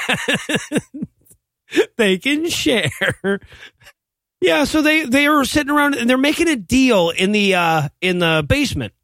And the deal, as I understand it, is that everyone can have all the drugs that they want, but they have to give 25% of the profits to the mayor, which is an amazing fucking deal. I'm sorry, you're selling cocaine at a 75% markup? Yes, I will take some of that. Jesus. Yeah, great deal for the criminals. Meanwhile, Fred Williamson literally renegotiates his contract in the middle of the fucking movie. It's the greatest moment in the world. We just cut to him going like, he's on the phone and he's like, well, you know what would make me feel With his better? agent, very clearly. Yeah. He goes, what would make me feel a little better is $50,000 more. Okay. And that's it. That's the whole scene. He has done nothing. Listen, I'm doubling my day rate. So, all right. So meanwhile, some 7-year-olds are smoking a joint and some other drug dealers show up. I don't even know I don't think we've met any of these people, right? This was very confusing for me. Okay. Yeah, it was a hard time to follow. So in a movie that has already introduced 37 different teams of drug dealers, a different team of drug dealers is dealing drugs, and a different team of drug dealers comes up to argue about whether they're dealing drugs on their turf. But they need a drug dealing chore wheel. We also just had a scene where all the drug dealers agreed to be on the same team. Yep. Moments ago. That was the immediate previous scene. Yes. And then this other group of drug dealers shows up, says, you can't sell drugs here. And he's like, yes, I can. Pulls out a gun. He shoots the guy he's shooting point blank 4 times immediately in front of him. And then that guy runs away. Yeah, he misses everyone, for sure. Yep, he just starts shooting randomly, right? Because, once you start shooting, you might as well shoot everybody. Well, it's not safe if you don't empty the clip. Well, right, yeah, otherwise you'll have bullets. Yeah, and those are dangerous. So among the people who get shot, actually, I guess the only person that he actually hits is Cholo's kid. No. Who was hanging out doing drugs there the whole time. Yes. So now apparently the kid got shot in the head, not in a necessarily bad way, right? He's alive. He's in a coma. Yeah, he has severe eyeshadow, as we can see from his gunshot wound. Yeah, this kid, by the way, is super duper not doing a good job of being in a coma. He keeps licking his lips and shit. Listen, Cholo, we're concerned about the gunshot wound to the head, but we have a lot of questions about this eyeshadow. Is it a goth phase? So this is where he talks to babysitter lady, and she says, the doctor says he has 72 hours to get better. And she sort of trails off, and he's like, and then what? And I wanted her so badly to just be like, well, then he won't get better if he doesn't get better. Yeah, exactly. Exactly. Well, I wrote in my notes, it's like 72 hours to regain consciousness. Is that biblical or what? Or we won't fucking punish his owner? I mean, come on. Also, it's so distracting, but there's a super, burstingly full IV bag right in the center of the frame of this entire thing. I found it very distracting. Yeah, the nurse had to duck out of the shot because she definitely just put that IV in. So then, of course, Cholo has his kind of come to Jesus moment where he sure is sorry for all his drug dealing ways, and he prays to God to make his son okay again. And in case you couldn't get what was going on, the babysitter character says, and I quote, "You have faith, Cholo. Nothing is impossible to God." In case you weren't getting it. And then we pan up to the cross, but I guess the camera was heavy or the guy was losing his balance because they like struggle. You can feel them like pulling it off a tripod to pan up to a crucifix. It's fucking I think amazing. the hand of God itself was like, I do not want to be in this fucking movie. I don't want to. Please don't associate me with your movie. You are not panning to this cross. This is bullshit. And by the way, I have it on good authority that Pizza Hut feels the same way. All right, well, now that this fucking movie has firmly established that it legit belongs on this show, and it has the whole time, I think we can pause for another break. But first, let me give Act 3 the hard sell. Will there ever be a reason for George Dillman's character to exist? Will the fact that guns have been banned ever be revisited? Will they ever explain who the slow-motion walking guy is? No. No on all three. But stick around anyway for the greatest conclusion in the history of god-awful movies, or any movie at all for that matter. Doc, shoot straight with me. Is my son gonna live? Well, Cholo, sorry, is that really your name in this movie? It's just so problematic.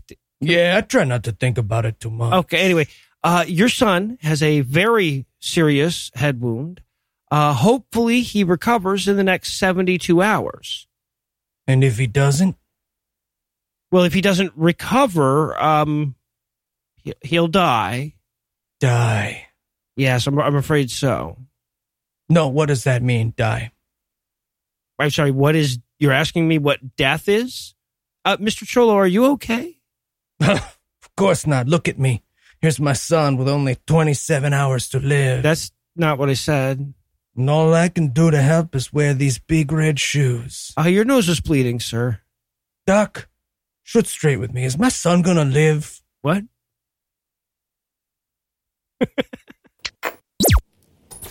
And we're back for still more of this shit. We're going to open up on the mayor's assistant in church. This is where Hammer shows up to have an entirely meaningless conversation with him. Oh, it's phenomenal. He's just like, look, I know that you're part of the mayor's drug dealing ring, so you should turn them over to me. And he's like, I don't wanna. And he's like, please? Okay, yeah, sure. Okay, yeah, if you say please. Yeah, absolutely. But he doesn't. Nope. He doesn't, right? Like, so never comes up. Yeah, I'm going to need immunity. Okay, you got it. Well, I thought. No, still. All right. Yeah, right. No, so I would need more than that. Well, but so what's amazing to me about this is that they never explain why the Hammer would know this. It never has any impact in the larger movie. They never explain why anybody would know where this drug deal is happening, right? Right. So, yeah, and not like it matters. Everybody just knows whatever they need to get to the next scene in this film.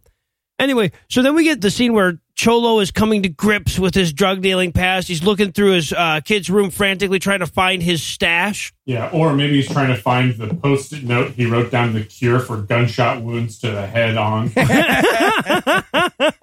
God, I wrote in my notes, check his crayon box under the Pogs, but it's so much sillier than that because it's in the VHS box for James and the Giant Peach. Yes, the giant plastic VHS tape boxes, yeah. And by the way, this kid has this enormous bag of cocaine. I want to hang out with this kid. This kid can have a lot of bad personality traits. I'll still hang out with him. That's all I'm going to say. There were like thousands of dollars worth of cocaine in this giant bag. How much money did this kid have? Like, Jesus, right? Cut this kid's allowance. He's getting too much money. Fucking Scarface would tell that kid to slow down. It's a vicious cycle because he shovels the snow at the neighbors and then he buys that Coke with the money. Then he's faster at shoveling. And it just gets worse. Yeah. Right. All right. But so Cholo like looks at this gigantic bag of cocaine and he has this breakdown moment. But then we have magical Bible pages. The Bible just starts blowing open. Why is there a Bible there? Who the fuck even knows? But a Bible just starts blowing open. And apparently the Bible is just, you ever watch somebody trying to skip through a thing where you're just like, can you just paraphrase the part of the book that you're looking for me, man? It's like that. It takes forever to get all the way to wherever the hell it's trying to get. It stops at the thou shalt not suffer a witch to live page. It's like, fuck, hold on one second. Sorry. Hold on. I did not mean for this to stop on fucking Leviticus. Guys, come on. I'm trying to get to the end. Isn't there like a cocaine is bad page somewhere in this fucking book? Any chance they cut your son into 26 pieces? And that's what's... What if you stabbed him? The whole foreskin bit. We'll just stay with the foreskin bit. We'll figure it out from there. So, all right, yeah. So now we cut to Pastor Deborah wrapping up her Sunday services, and wouldn't you know it, Cholo's come to church, right? Everybody leaves, and Cholo's still left behind. To which she's like, "Oh, are you gonna kill me? Because pretty sure you're the main bad guy, and I'm the main good guy." And he's like, "No, I think I'm a good guy, actually. If you believe that." And she's like, I don't know, but he does have an apropos Bible quote. She's like, oh, he must be a real Christian now. Boy, Christians are easy to trick. Just one Bible quote, and they're like, I guess you're with me then.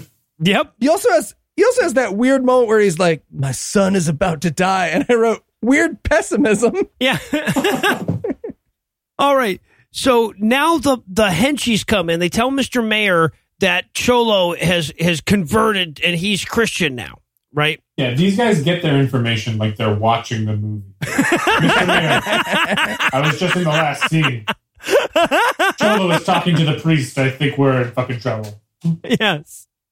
All right, so then we get more of Cholo sadly looking through his kid's room. And I only bring this scene up because there's a moment where he's playing with the kid's Wolverine doll, and the actor can't help but get visibly excited when the little claws come out. I just wanted him to accidentally find larger and larger stashes of cocaine in each toy. Right? Like he's like, oh, God, is this an 8? Well, all right. This must be a bag of sugar. No, still cocaine. All right. Oh, wow. The whole Stretch Armstrong filled with cocaine. I got to talk to my son about who his source is. So, yeah, Dad, I only had to pay 25%. It's great. So then he walks out of the room and somebody hits him with a baseball bat. This is that little tiny henchman that was giving him shit earlier for changing his shirt. It's also the beginning of the fight. It's very rarely does the beginning of the fight start with surprise hitting the head with a baseball bat. That is almost always the end of the fight. Yep, but no, that's where we're going to open this one, yeah. Well, so they had this prop baseball bat that they could really hit him with, and they were going to get their fucking money's worth out of that, right? Yeah. They hit him a good 17 times with that fucking thing before this scene is over. But then they're like, but we're not going to kill you because there are 20 minutes left in the movie. Yes. They say either you die or the preacher dies. Listen, man, we looked ahead in the script and we know we can't kill you yet, so... Yeah, right. Where will we get our information? So apparently he agreed to kill Pastor Deborah. So she goes to the church, or he goes to the church to kill her. And then they have this bizarre fucking exchange, right? That begins with her saying, what happened to your face? But they didn't do anything to his face. There's no makeup or anything to indicate what she's talking about. Yeah, I think they eyeshadowed him, but it's obvious this actor was like, get this girly stuff off me. And they're like, okay, we'll just have her say what happened to your face. Yeah, either that or they covered his face with blue makeup being a bruise, but then the blue light canceled it out, so we just can't see it. Right, yeah, exactly. Exactly, yeah, because her next line is, what are you doing here this time of night? And they come back to him, and it's very clearly the middle of the day outside, but they have the blue filter going again.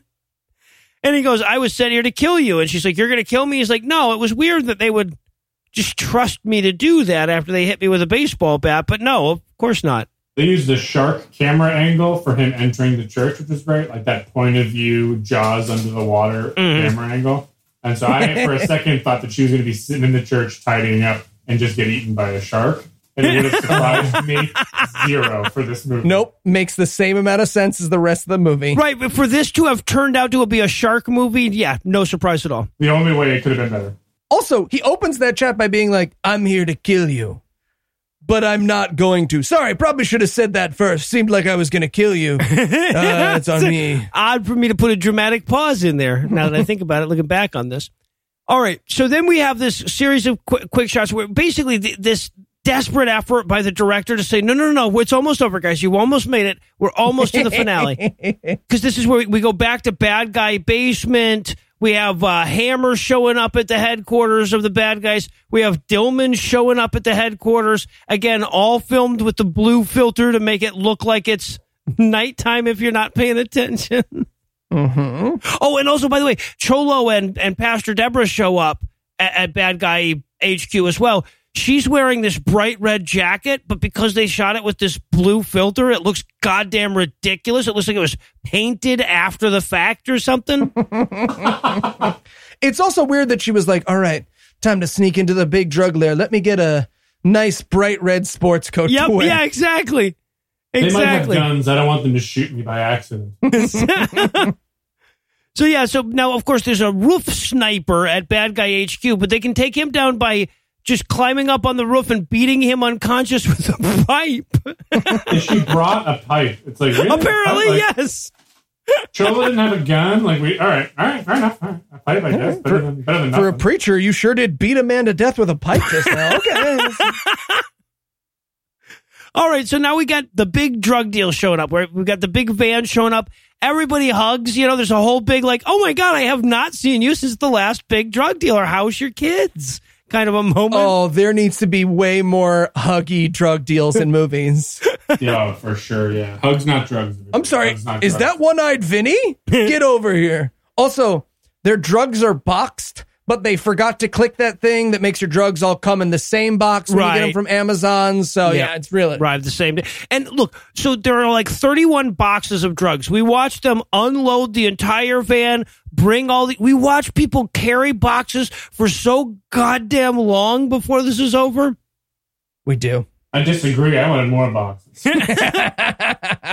All right, so, and then, of course, this is also where slow motion walking pedophile trenchcoat ninja shows up as well, right? Mm-hmm. Yeah. Mm-hmm. And the bad guys are all T-Rexes. So if you just sort of move slowly, they can't see you. Oh, yeah, exactly. Well, you have to hold your hands karate style, but yeah, exactly. And then we watch, and I don't know what the fuck this was doing in the movie, but we cut back to all the guys who are not carrying the boxes, waiting for the boxes to be carried. Oh, awkward silence, gang, is my favorite part of the movie, and I wanted so much more of it.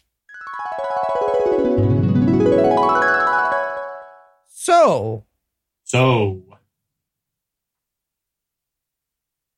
how did you all form your gang? Oh, we all got together to do crimes. Then, kept doing those crimes. Sure. What? Say something? Oh, no, sorry. I was just coughed to clear my throat a little. Oh, got it. COVID. I'm just kidding. I don't think you have COVID. Yeah. No, I don't. You guys like crime? Oh, love it. Yeah, no, we're big into crime. Yeah, cool. Me too. We all love it. Okay, you know what? I'm thinking of a thing, and you guys try and guess it. Is it crime? Yeah. Oh man, I knew it. Oh God! Well, but so here's the reason why it was okay that we had to leave that wonderful, wonderful scene. Because after that was over, we got to watch Dillman kick some ass with his sweet, sweet wrist control. Oh, his white guy karate noises are my everything. Coop. Yes. Coop. Every stunt person he hits stops and is like, hey, man, did you say Kiop as you punched me just now? All right, so wait. So now all the people who are competing to be main character of this film have shown up, and the bad guys have to go arm themselves. They walk into this room, and there is a room with 67 guns in it, right? Oh this goddamn movie could not afford anything. They couldn't afford one legitimate actor. They had the one baseball bat that everybody had to use. Everybody had to dress up as fat ninjas later so it wouldn't be so obvious that they'd use the same people for 4 different roles.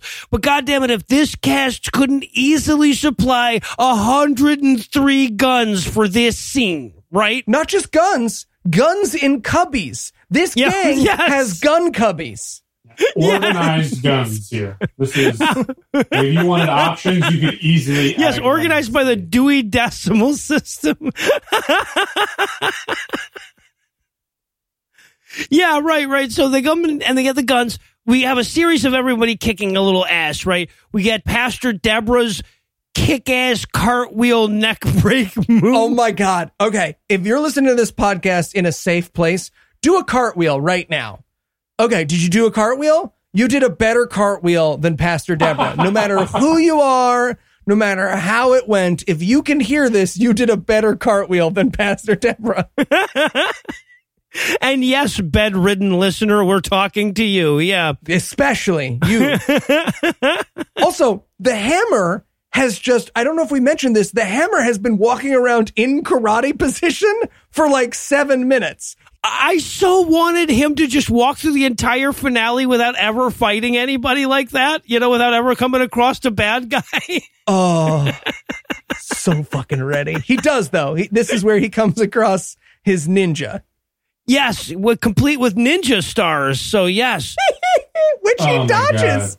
He dodges the ninja stars, but this actor is an older gentleman who can't do a convincing dodge, so he just sort of sways to the left and right and then like pauses to check his back and his sciatica and then sways back again. And he's like, yep, dodge those ninja stars. Yeah, okay. So now Fred Williamson, for the rest of the film, is going to be fighting this same guy. This guy is amazing, right? Because this guy will use like 8 different martial arts weapons, which he's very clearly good at. Or he's good at like juggling, right? He's good at doing the flare with them and shit. So he'll like do like 3 minutes of cool tricks and shit with whichever weapon he's using. And then Fred Williamson will just hit him with a stick. This guy is the human embodiment of the scene in Braveheart, where every time you cut back to Braveheart, he has a different weapon.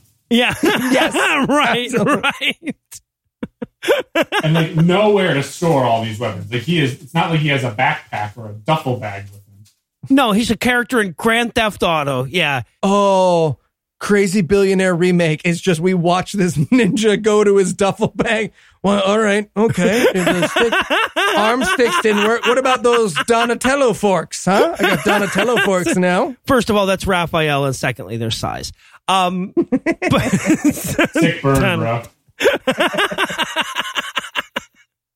Yeah, Eli, you look like an idiot now. All right, yeah. So, and then we get a scene where Cholo kicks that little short dude's ass. And again, he's not a short guy. He's probably my height or taller. He's just short compared to this 8-foot dude they keep putting him on screen with. It was nice of Cholo to let the guy take his shirt off so that he could use his weapon more effectively. Yeah. Like the guy was like, "Oh God, sorry, it's just I don't have as much range of motion in this shirt. It's a little tight." Yeah, right. Yeah, absolutely. I want this to be a fair fight to the death. There's this great moment where he's fighting this one guy, and like the guy, every time he hits him, the guy falls more dramatically into the boxes behind him, and then he'll get up, he'll hit him again, he falls even more dramatically. That goes on for a good 2 minutes. He's very obviously just thinking he's doing different takes. Yeah. He's like, "Are you sure you guys don't want to reset the boxes?" Okay. Hey, you're the professionals, not me. So now we cut back to Fred Williamson. His bad guy's doing nunchucks now, because you bet your ass he is. God, we needed nunchucks. We really needed nunchucks. There's also, because we're cutting now in between everybody's fights, right? There's this amazing exchange that I have to point out between Cholo and short henchman guy, where he goes, Cholo gets hit a couple times. He goes, my son hits harder than you. And the little short henchman guy goes, isn't your son in a coma? He's dead. No, he's not. Stop saying Burn. Has it been 72 hours? If it's been 72 hours, he's dead. That's what they promised. He looks at his watch. No, he'll be alive by now, yeah. I attached a bomb to him, just in case. Also, there's a late play at comic relief here, too, right? Like the guy that Pastor Deborah's fighting that decides, you know what? I'm going to be funny. I'm going to be the funny guy. Oh, that guy's amazing. Oh, talk good. about no small parts, just small actors. That guy really makes his 0.4 lines sing. Well, so first, this character just watches Pastor Deborah beat up lady drug dealer. Yep. And all he does is yell words of encouragement to lady drug dealer. Yep. Pastor Deborah wins because sticks and stones can break my bones, but words will never hurt me. And then Pastor Deborah does basically like a look behind you, run into a pole move. Yep. She just boos at him and he runs into a pole because he's the comic relief. Yeah. And then we wrap up Cholo's fight with his arch nemesis, the henchman guy, I guess, with this amazing exchange. The henchman guy says, "You're no better than me, Cholo." Cholo throws him down the stairs and he's like, "I'm a lot better." That's the line. Fantastic. Well, he got fighting. He is, obviously. Yep. We all have our strengths, henchman. Oh, and now fucking random weapon guy has size. I want that guy in every goddamn movie, right? Like, I could just watch, 45 minutes of this guy and Fred Williamson fighting. Oh, yeah. It'd be great. I mean, it'd be slow because they're both old. And don't Yes. Right. This could have been the whole movie. It really could have. So everybody kicks a bunch of ass. Cholo and Pastor Deborah catch the mayor's assistant. And then, the movie doesn't really deal with this, but they're like, ha, we've caught the mayor's assistant. Shit, how are we going to tie the mayor to... it doesn't matter. It's fine. Yeah, I only just realized that the mayor we never see or hear from him ever again. No, right. He just goes on to be the mayor. Yeah. Turns out the police show up to arrest him, and the CIA shows up and goes, "Oh, no. He is with us." So he gets to still be mayor. Thanks. Yes. All right. So then we cut back to Cholo. All the bad guys have been beat up. Slow motion walking guy walks away in slow motion. High fives all around. Yep. And then we cut back to the hospital. Cholo's kid is still in a coma. Now he isn't. So that's good. By the way, when Cholo rushes to hug his son out of joy, he knocks off his IV. Wait, can we talk about the establishing shot of this hospital where the full name of the hospital is obscured by a bush? Yes. Very clearly, they were filming in the parking lot, and a hospital administrator came out and was like, "You can't fucking film here. Get out. This is a hospital. You're blocking an ambulance." So they hide behind the bush. And they're like, we can't get Sacred Heart Memorial Hospital because they'll sue us. So we'll use this bush to obscure the name of the hospital. We'll just get Memorial Hospital. It's just That's Memorial. Shot. We did it. Yes. And then we wrap everything up in the same church that it all started in. We listen to them sing a song where the lyrics seem to be God, glory, glory, God, God, glory, glory, glory, God. Yeah, next time someone tells me religion is good because of the music, I'm going to play them this song. And then, by the way, we also watch, we see Cholo and his kid. The kid's confined to a wheelchair forever. I guess God dialed in the miracle there or something. And the eyeshadow is still very prominent. He's still got the eyeshadow problem, yeah. God was like, "You did a lot of cocaine, huh?" Listen, I can't just be like, "Listen, you did that much cocaine, no big deal, who cares?" It is kind of a big deal. Then we watch everybody sing to God, and then we get a fucking shot of a seagull. Right? Yep. That's what we were looking at the end. It wasn't a dove. It's just a seagull, and then it freezes on the seagull, and that's the end of the movie. The dove cost a lot more. You wanted a shot of a bird? You got a shot of a bird. They couldn't get the rights to Dove. It was Dove Memorial Hospital. They don't like to talk about it. Yeah, there we go. In the original take, someone just threw a bar of soap and they filmed it. Yeah, there you go. Let's try it again with chocolate, though, with chocolate. All right. Well, that's going to do it for our review of Transform, but that's not going to do it for the episode just yet because apex of our existence or no, we still have to review another movie next week. So, Eli, tell us, what's on deck? Heaven's War. All right, so with Heaven's War to look forward to, we're going to bring episode 256 to a merciful close. Once again, a huge thanks to Devin Hader for hanging out with us tonight, and perhaps even huger thanks to all the Patreon donors that help make the show go. If you'd like to count yourself among their ranks, you can make a per-episode donation at patreon.com/godawful, and thereby earn early access to an ad-free version of our episode. You can also help us a ton by leaving us a 5-star review and by sharing the show on all your various social media platforms. And if you enjoyed this show, be sure to check out our sibling shows, The Scathing Atheist, Citation Needed, D&D Minus, and The Skeptocrat, available wherever podcasts live. If you have questions, comments, or cinematic suggestions, you can email godawfulmovies@gmail.com. Legal services for this podcast are provided by the law offices of P. Andrew Torres. Tim Robertson takes care of our social media. Our theme song is written and performed by Ryan Slotnick of Evil Giraffes on Mars. All other music was written and performed by our audio engineer, Morgan Clark, and was used with permission. Thanks again for giving us a little chunk of your life this week. For Heath Enright and Eli Bosnick, I'm No Illusions. Promise to work harder and earn another chunk next week. Until then, we'll leave you with the Breakfast Club close. My drug of choice is Jesus. IOD on the Lord. Trenchcoat pedophile angel ninja was supposed to be Jesus, I guess? George Dillman would go on to shrink himself down and take out coronavirus once and for all in space. That pressure point stuff's real. Yes. If you ever fight me, please use it. I'm gonna gallbladder 7 you to death.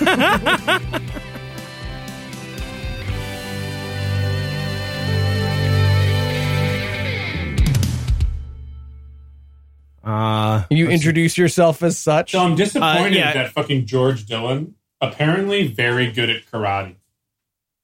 Well, no, he's a legit martial artist. He's just also full of shit. Right, he basically was a legit martial artist who got a little bit of fame and went, oh, I've risen to the top of my profession, and it turns out karate is not going to make me $1 million. But Right, bullshit but will. magic karate, yeah, right. Yep, magic will. Karate, yeah. It's frustrating to know that he could also just kick my ass. You know, like it would be nice to know that like the woo is wooey, but he could also just kick my ass without using the woo. Right, So, yeah. yeah. If I challenged him to a fight, he knows to not try to knock me out with chi. He will just punch me in the throat. Right, yeah, exactly. He's old and fat now. I bet you could. Yeah, I mean, I could probably just move around till he got tired at this point. Yeah, I don't know. I'm 45 years old at this point. I could outrun him. I don't even know about that. I don't know. I quit smoking. Maybe I can outrun him. All right. We ready to go on this first skit? The preceding podcast was a production of Puzzle and a Thunderstorm, LLC, copyright 2020, all rights reserved.